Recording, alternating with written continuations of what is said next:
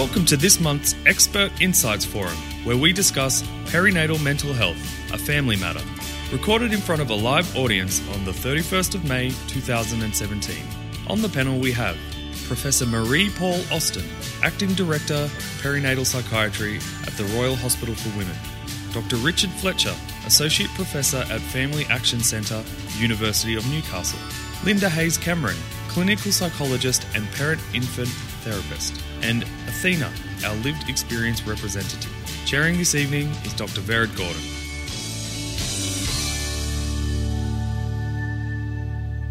So to start with, Marie-Paule, I might ask you to start and maybe tell us just kind of in broad terms, what do we know about the mental health journey of women in the perinatal period? Yeah, so I'm really pleased that Athena has that particular experience around anxiety and depression, because it's really a point I wanted to make tonight. And there's some just hot off the press information about that. So if you're just looking at the figures, in terms of pregnancy and the first year after birth is what we kind of generally define as the perinatal period in the mental health setting. And the idea being that if you're thinking perinatally, you're thinking early intervention, prevention, rather than waiting for the baby to be born and suddenly everything goes wrong. That's actually not necessarily what happens. So we're finding that anxiety disorders diagnosis, 15% of women in pregnancy. That's just come out in the BMJ this month. So 15%, now we knew it was there, but it's really quite high, and it's about 10% diagnosis in the first few months after birth. For depression, major depression, it's the reverse, same figures, reverse. So about 10% in pregnancy and about 15% in the first few months after birth. I think the other really important point that you made, which exemplifies what I was going to say, is that for many, many women, it's not identified for at least the first year, even the second year. So, it doesn't just kind of stop after 6 months after birth. It actually goes on. Mostly undetected, like about 70-80% of women are not detected, so it's massive. And then, of course, just continues, because many of these conditions are not self-limiting.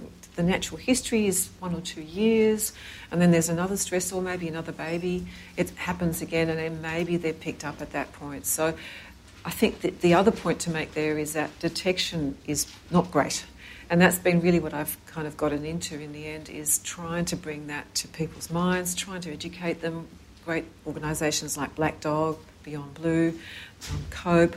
And what we also found in Australia was that whilst I think we've got it pretty well worked out for the public, women birthing in the public system, they are now routinely getting that assessment. But remember, a third of women birth in the private. And when we realised that, we then decided we should develop a tool so that women could self-assess, and that's the little blue card that I left on the table called Mum Matters, MUMMATTERS. We developed that in conjunction with St John of God Healthcare, who fund the chair that I have at the uni, and Bupa. So it's free. There's no commercial interest for either of those organisations. They just are committed to improving the health of women.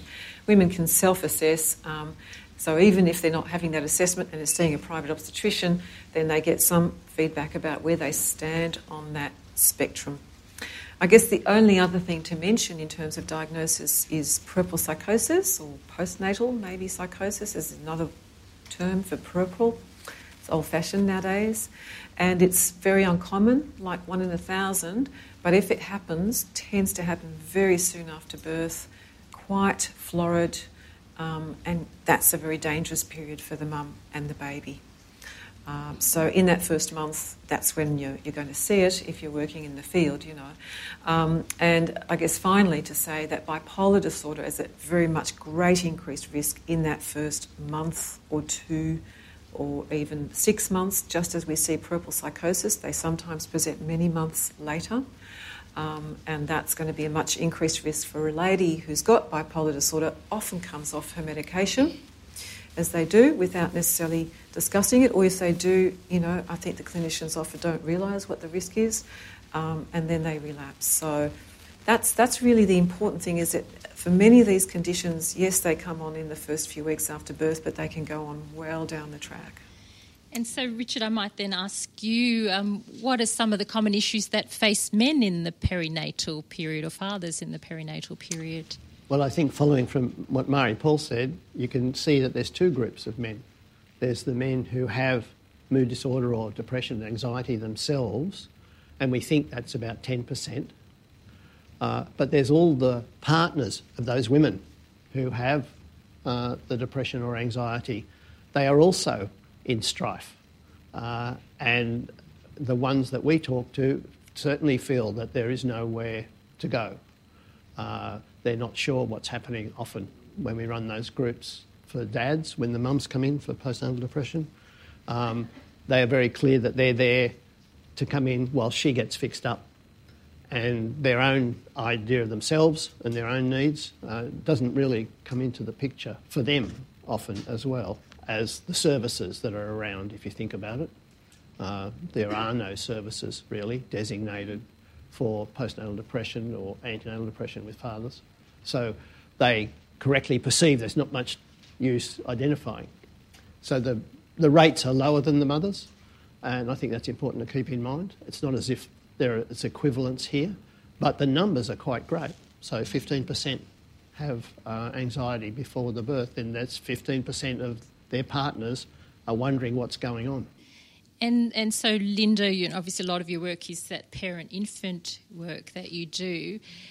Can you help us understand, first of all, we know that infants need a lot from parents for their emotional development in those first few months of life. Can you tell us a bit about that, and then how mental health perhaps could impact on parents being able to deliver, I guess, some of what the infants are needing? It's important in the first 3 months that infants are nurtured, picked up when they send signals to their mother that they have a need. And when this happens, it sets up in the baby in the first 3 months that there is this contingency pattern that occurs. And that's why you will probably hear mums say, it took me 3 months to really get to know my baby, and to know, like, that cry means he's hungry, that cry means she's tired. So that's because they've actually connected quite nicely together with their signals. And so the infant's needs are met adequately, and there's that contingency that just flows quite nicely. That moving or regulation of that baby's emotion from a high state of arousal to a calm state is essential in the first 3 months.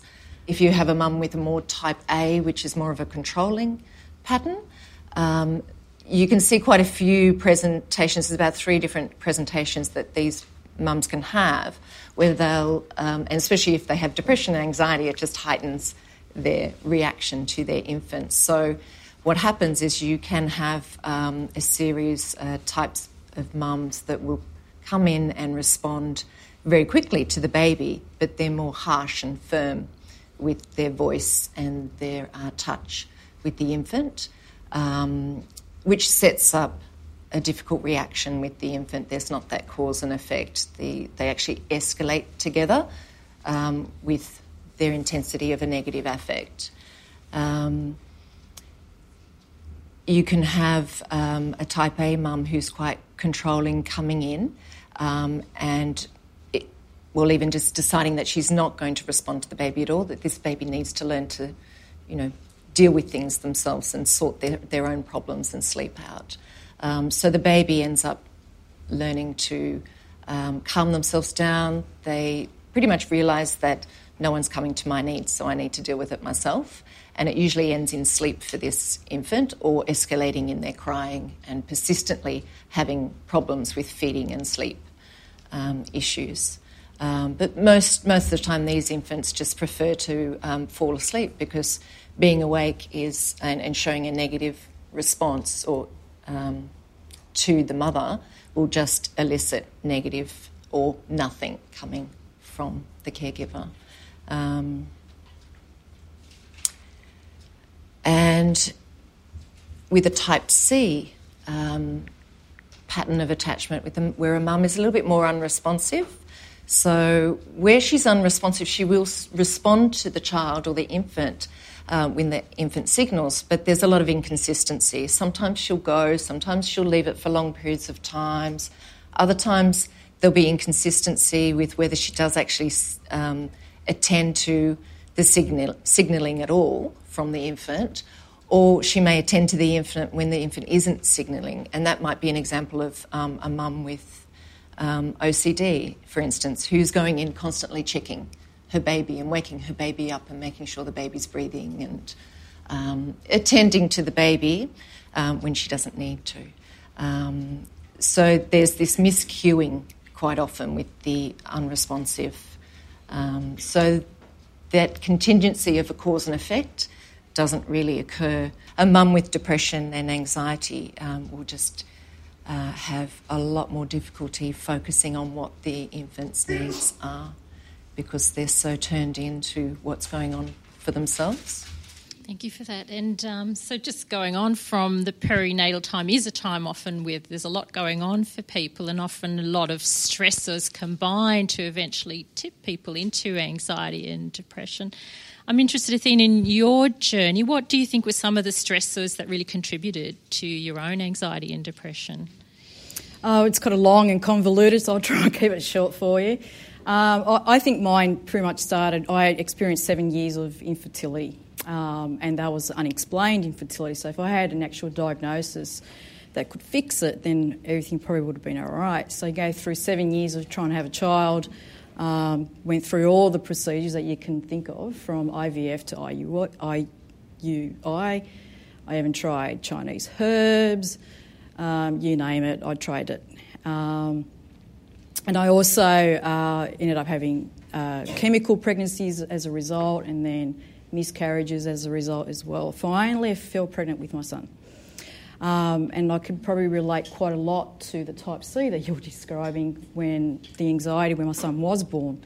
My son, I was constantly making sure that he was breathing, because when you go through all these years of infertility, when you watch all your family, your cousins, you know, younger siblings and in-laws all having not one or two, maybe 3 children, and here I am grieving a miscarriage or something like that. So when I finally had my son, it was that helicopter stuff. It was constantly checking on him, you know, even that heartbeat mat under the bed, right next to me in the bed, in his little bassinet. My husband luckily liked his sleep, so we didn't have him in our bed. So, yeah, I could relate quite a lot to that. I still am like that in some sense. He's now 7. But during my pregnancy itself, because I experienced that infertility, I believe that I experienced some kind of PTSD as a result. So my pregnancy wasn't like, you know, any other normal woman who would be glowing and be happy and be looking forward to it and do the whole spring clean of the house and buy the furniture and the toys and all that. For me, it was every single day of, I'm going to have a miscarriage, you know, what's this mucus coming out of me? It's not normal. That continuous hypochondriac, going to the GP, fix it, what's going on? I don't know what's going on. So I wasn't enjoying my pregnancy. Next thing you know, I gave birth. And again, you know, I thought something was going to happen. You know, so I didn't even have a birth plan. It was basically just getting out of me alive. It wasn't until my son was 2 that I actually got diagnosed. I ended up in the PEC ward. And basically that's the Psychiatric Emergency Care Centre at the hospital. And that got to the point where my episode really kicked in, wasn't eating. They had to put me on the drip just to keep me alive. My history with GPs isn't very positive. I think they probably could have intervened. Someone mentioned intervention before. Probably at the stage of that infertility stage when I was trying to have a baby. And again, while I did fall pregnant, that intervention could have happened there. And maybe right after the birth as well. And then I went back to work when he was 6 months old, and that heightened attachment, you know, having to travel in the train with him to take him to my parents' place to babysit. I was having panic attacks on the train. You know, all those interventions could have been there for me. They weren't until I had that major episode, and it wasn't until I was in the hospital that I actually got some kind of care. And so, Richard, I just want to check with you. So traditionally we've always kind of looked at mothers as, responsible for the emotional development of infants, children. Where do fathers fit in with that?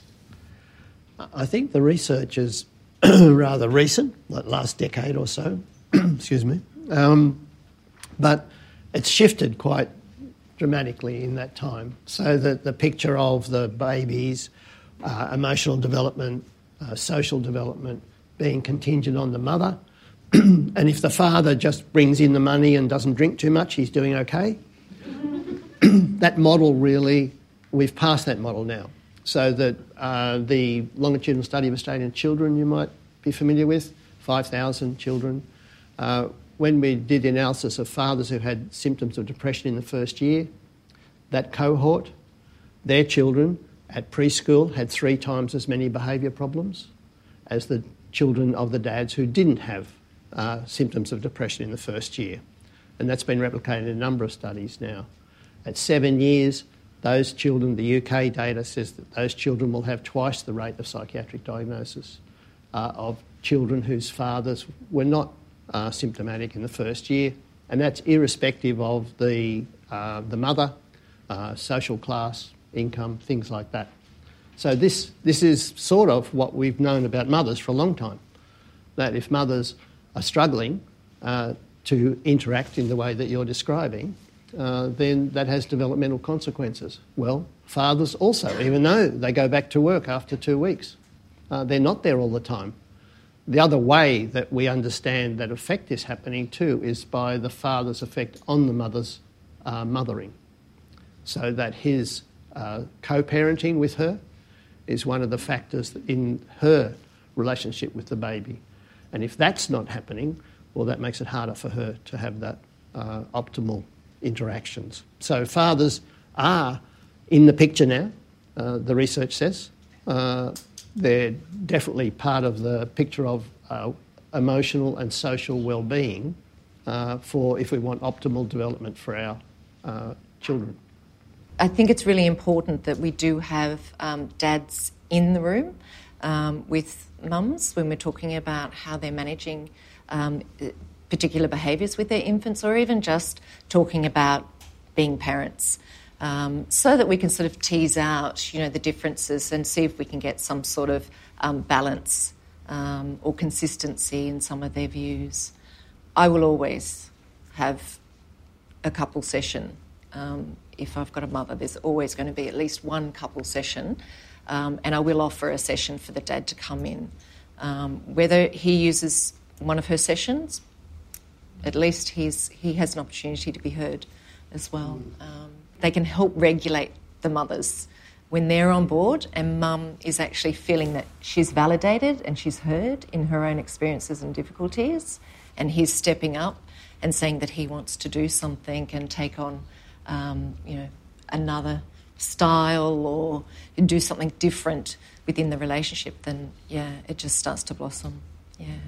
Could I just add something in terms of the attachment styles that mothers and fathers have with their infant, and what we find it's a transgenerational thing, in fact. So if you've got an attachment style A in mum or C in mum, and they've done the studies in mothers and infants, they haven't done that yet in fathers, as far as I know, it tends to be that offspring will have a similar style of attachment.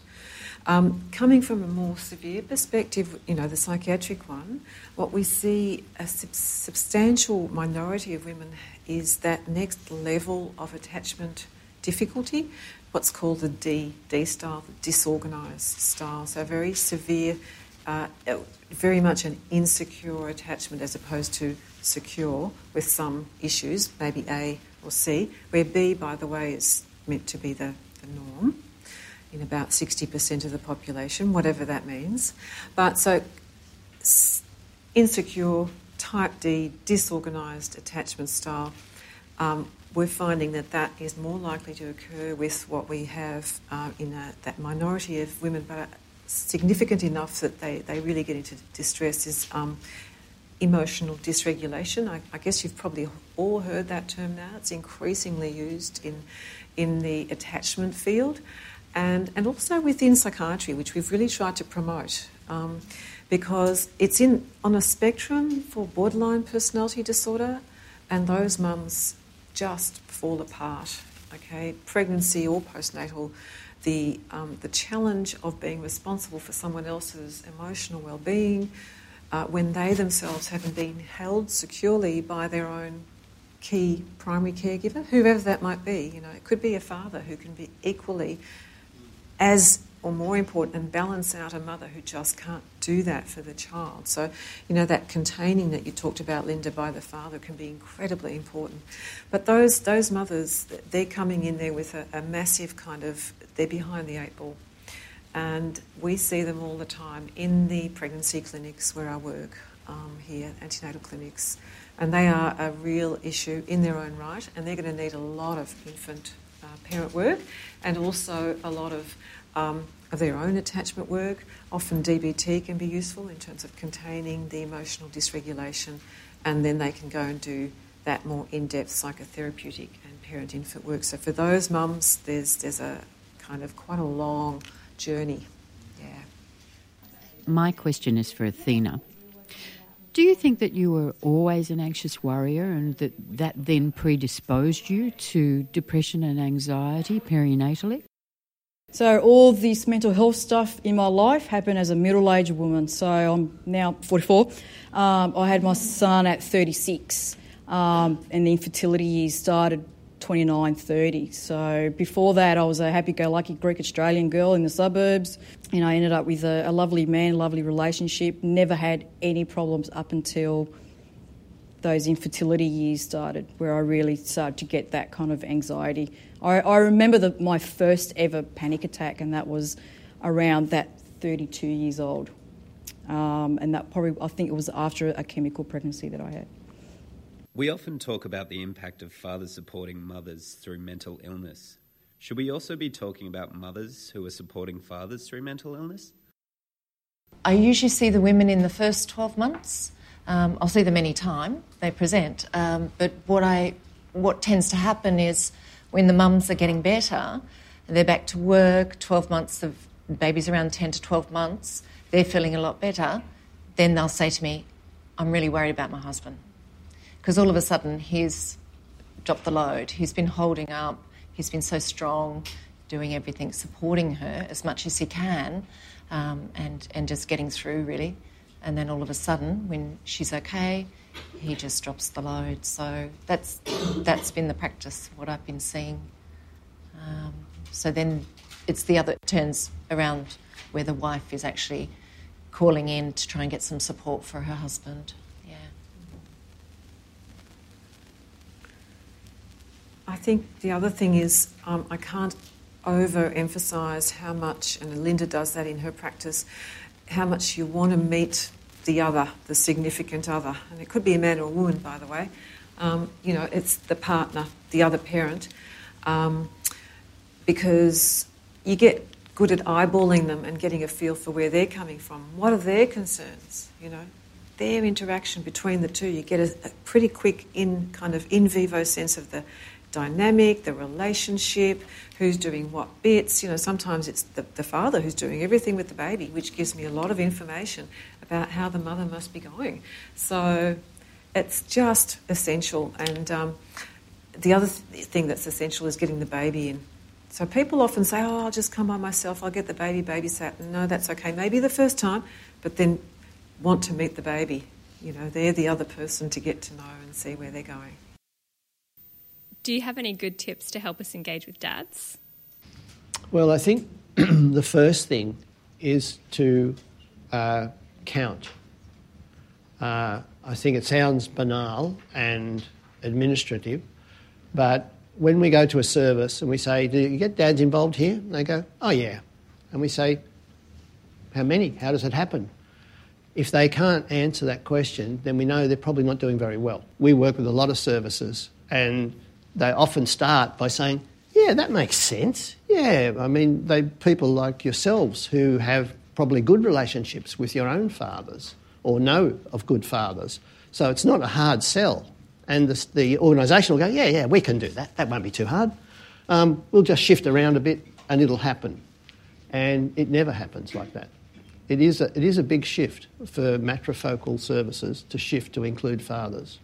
And it involves a lot of things that aren't obvious when you start. So that's why we sort of start slowly by seeing how they are now. Would it also be that you have to tell them just how important they are? I mean, just at a one-on-one in a clinical setting, and they're an essential part of the team and it can't be done without them. So inclusion and making them feel important, because they actually are, especially in this day and age where we don't have extended family support. It's very much reliant. It's so stressful for these couples because it's reliant on one and the other. And if they're both not well, in fact, that's even harder. And you need to know if they're not both well. Athena, was your husband ever invited in? Did he know something was wrong? Like, how did it go for you guys? Yeah, my husband's the typical traditional alpha male. So, he went to work and he provided for the family, and he had a very independent, confident wife who fell apart in front of him and he didn't know what to do. And it was during the time that I was in PEC that the psychologists and the psychiatrists basically sat him down and said, you need to be present. Because for Athena to get better, to come out and go back to being that woman that she was, you need to be present. So whether it is doing the menial tasks at home, obviously looking after our son, but acknowledging what I was going through and just being there and being supportive. Not that he wasn't supportive, but just taking that little bit of extra step so that way I could get through without having to worry about what he was going through as well. He grew up with a mother who had psychiatric illness, so for him to see me go through that, it was a trigger, and now my wife's like this. But it was putting it all together and seeing it from my perspective. I'm not your mother, I'm not going through what she did. And for him, he had to learn all this stuff. And he was my number one supporter. So if it wasn't for him, it would have been a really difficult experience for me, and it probably would still be prolonged, my illness. Yeah. I was wondering if there's any difference for same-sex couples when they become parents in comparison to heterosexual couples? In my experience, I haven't seen any difference there. Transgenerational patterns are still there, and you'll still see the same difficulties and interpersonal relationship problems. And in terms of caring for the children, I tend to see the same thing happening as in a heterosexual relationship. And maybe that's a good time to mention the importance of assessing for psychosocial risk factors, which is something that we've really introduced in Australia, in addition to doing an Edinburgh Depression Scale or a DASS, DASS, because it just gives you that context, that richness in a very short space of time. So what kind of emotional support did they have when they were growing up, giving us an idea of where they're coming from in their head in terms of the type of parenting they might have had. Have they been exposed to trauma as they were growing up? What are their personality styles? And that's, I think, something that's you mentioned before about, pre-existing high trait anxiety is so important, and we see it very often coming to the fore, or perfectionism. But also any current stressors or recent stressors, any substance use, any family violence, and medical issues. So you want to kind of get the bigger picture. And back to the question around gender, I think it's much more around that than gender in its own right, in this particular case, around parenting. It's the quality of parenting they had themselves will have a lot to do with how they manage that massive transition from being someone's child to someone's parent. And that's one of the biggest ones we all have to do developmentally. And if one partner's got some resilience and strength, which is what we're looking at in that area, and the other one doesn't, then you're hoping that they'll support each other. Women often stop their medications when they discover they are pregnant, putting themselves at increased risk of relapse. How do you decide when it's best for a woman to continue taking her psychotropic medication, even when she's pregnant? Yeah, that's a really big one. I think that's what most GPs that I ever talk to or with, that's their big kind of concern. So there's a really rapidly evolving literature in this area around, say, SSRIs, the standard antidepressant and anti-anxiety drugs. So just as much anxiety disorder out there, SSRIs are probably equally useful for both, which is kind of nice, but, we need to have much more sort of refined, targeted drugs, and that's the aim in the long term. So if I just started with SSRIs and I just ran you through it, exposure in pregnancy. So the three things you look at is birth defects, first trimester exposure. Is there a risk with SSRIs? The bottom line is no. We've now got about 25,000 reported, documented articles written on about 25,000 exposures, and there doesn't seem to be an increased risk above the general population risk, which is 3% for any woman. No exposure to anything untoward. That's the risk for a major abnormality. Does it increase with SSRI exposure in first trimester? No. There are some subtle differences maybe, but that's the big one. There isn't in that class of drugs. In terms of birth outcomes, is there some risk of prematurity or neonatal abstinence syndrome, irritable baby, so on and so forth? Yes, there's an increased risk of neonatal abstinence, but it's not life-threatening. It lasts for a few days and it's self-limiting and it goes. So that's good. The other thing is it increased risk of, say, prematurity or low birth weight? If it is, it's tiny. And I'll give you the example. If an average baby nowadays is 3.5 kilo, and they get bigger every decade, you're talking about 75-gram difference between one exposed group and the other. So that's, in that context, it's not an issue. The big marker to look out for is in the use of anticonvulsant, Epilim, also known as sodium valproate. So that's the one that's actually in the guidelines we've now added and said, do not use it in women of childbearing age unless there's really no other way around it. And that's the same in the UK. Their guidelines say the same thing. Because for two reasons. A, it is associated with increased risk of birth defects, that's for sure, and particularly nasty ones, neural tube defects. And that's about maybe 8, 10, up to 12, 15%. So that's massively above, right?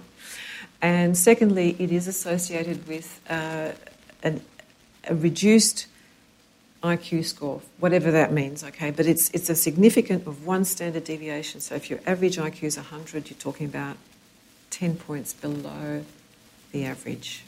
Lithium had the big kind of deal to it, it was reported in the 70s to be associated with increased heart defect and so forth. They went and reanalysed the data, nothing near what was the concern. To start with, it's an uncommon heart defect. It's not your average heart defect, which is actually eminently kind of treatable and self-resolving.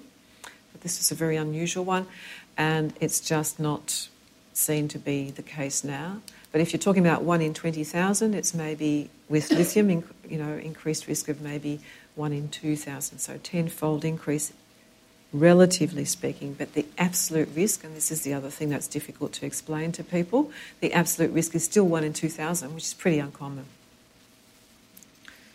But how do you make the decision? Coming back to your question, you can see it's a number of factors that have to be taken into consideration, because the other thing is, if the developing fetus is exposed to untreated maternal illness, that's not a great thing either, we know. And there's now that cohort, which I think it was Richard was referring to, the UK cohort, showing that if you look at long-term outcomes to maternal high levels of anxiety and depression in pregnancy, they're less good. And very similar to the fathers, it's the same in the mothers. And just following on from that, we've been hearing a bit about kind of how the psychological treatment looks, talking a little bit about medications. I'm curious, from your perspective, Athena, what do you think most helped you? What did you experience as helpful in your own recovery? Initially, it was the traditional. I was on the SSRI, as well as therapy from a psychologist. So those two were pivotal in the early stages.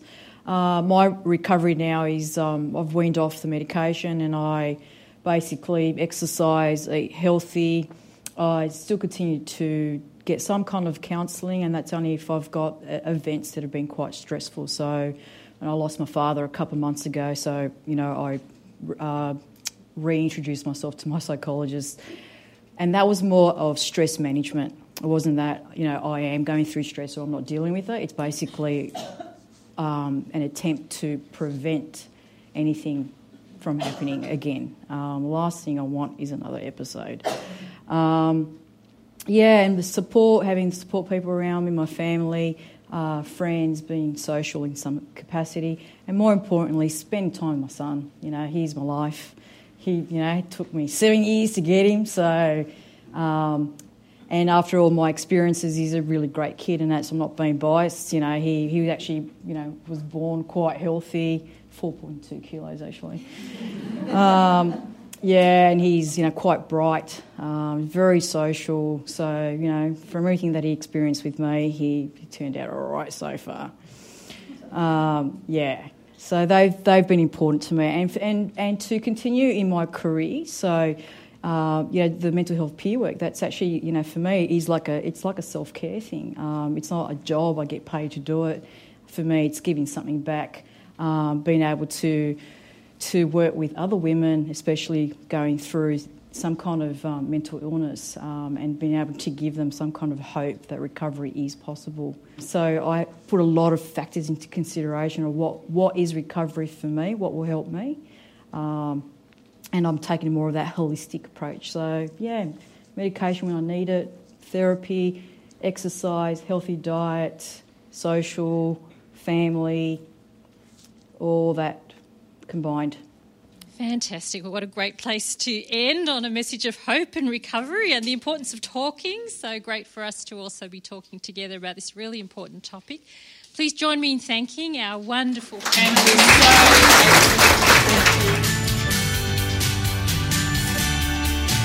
Thank you for listening. If you want to hear more of our podcasts, subscribe to Black Dog Institute on iTunes. If you're interested in knowing more about our educational programs and research, please visit our website at blackdog.org.au.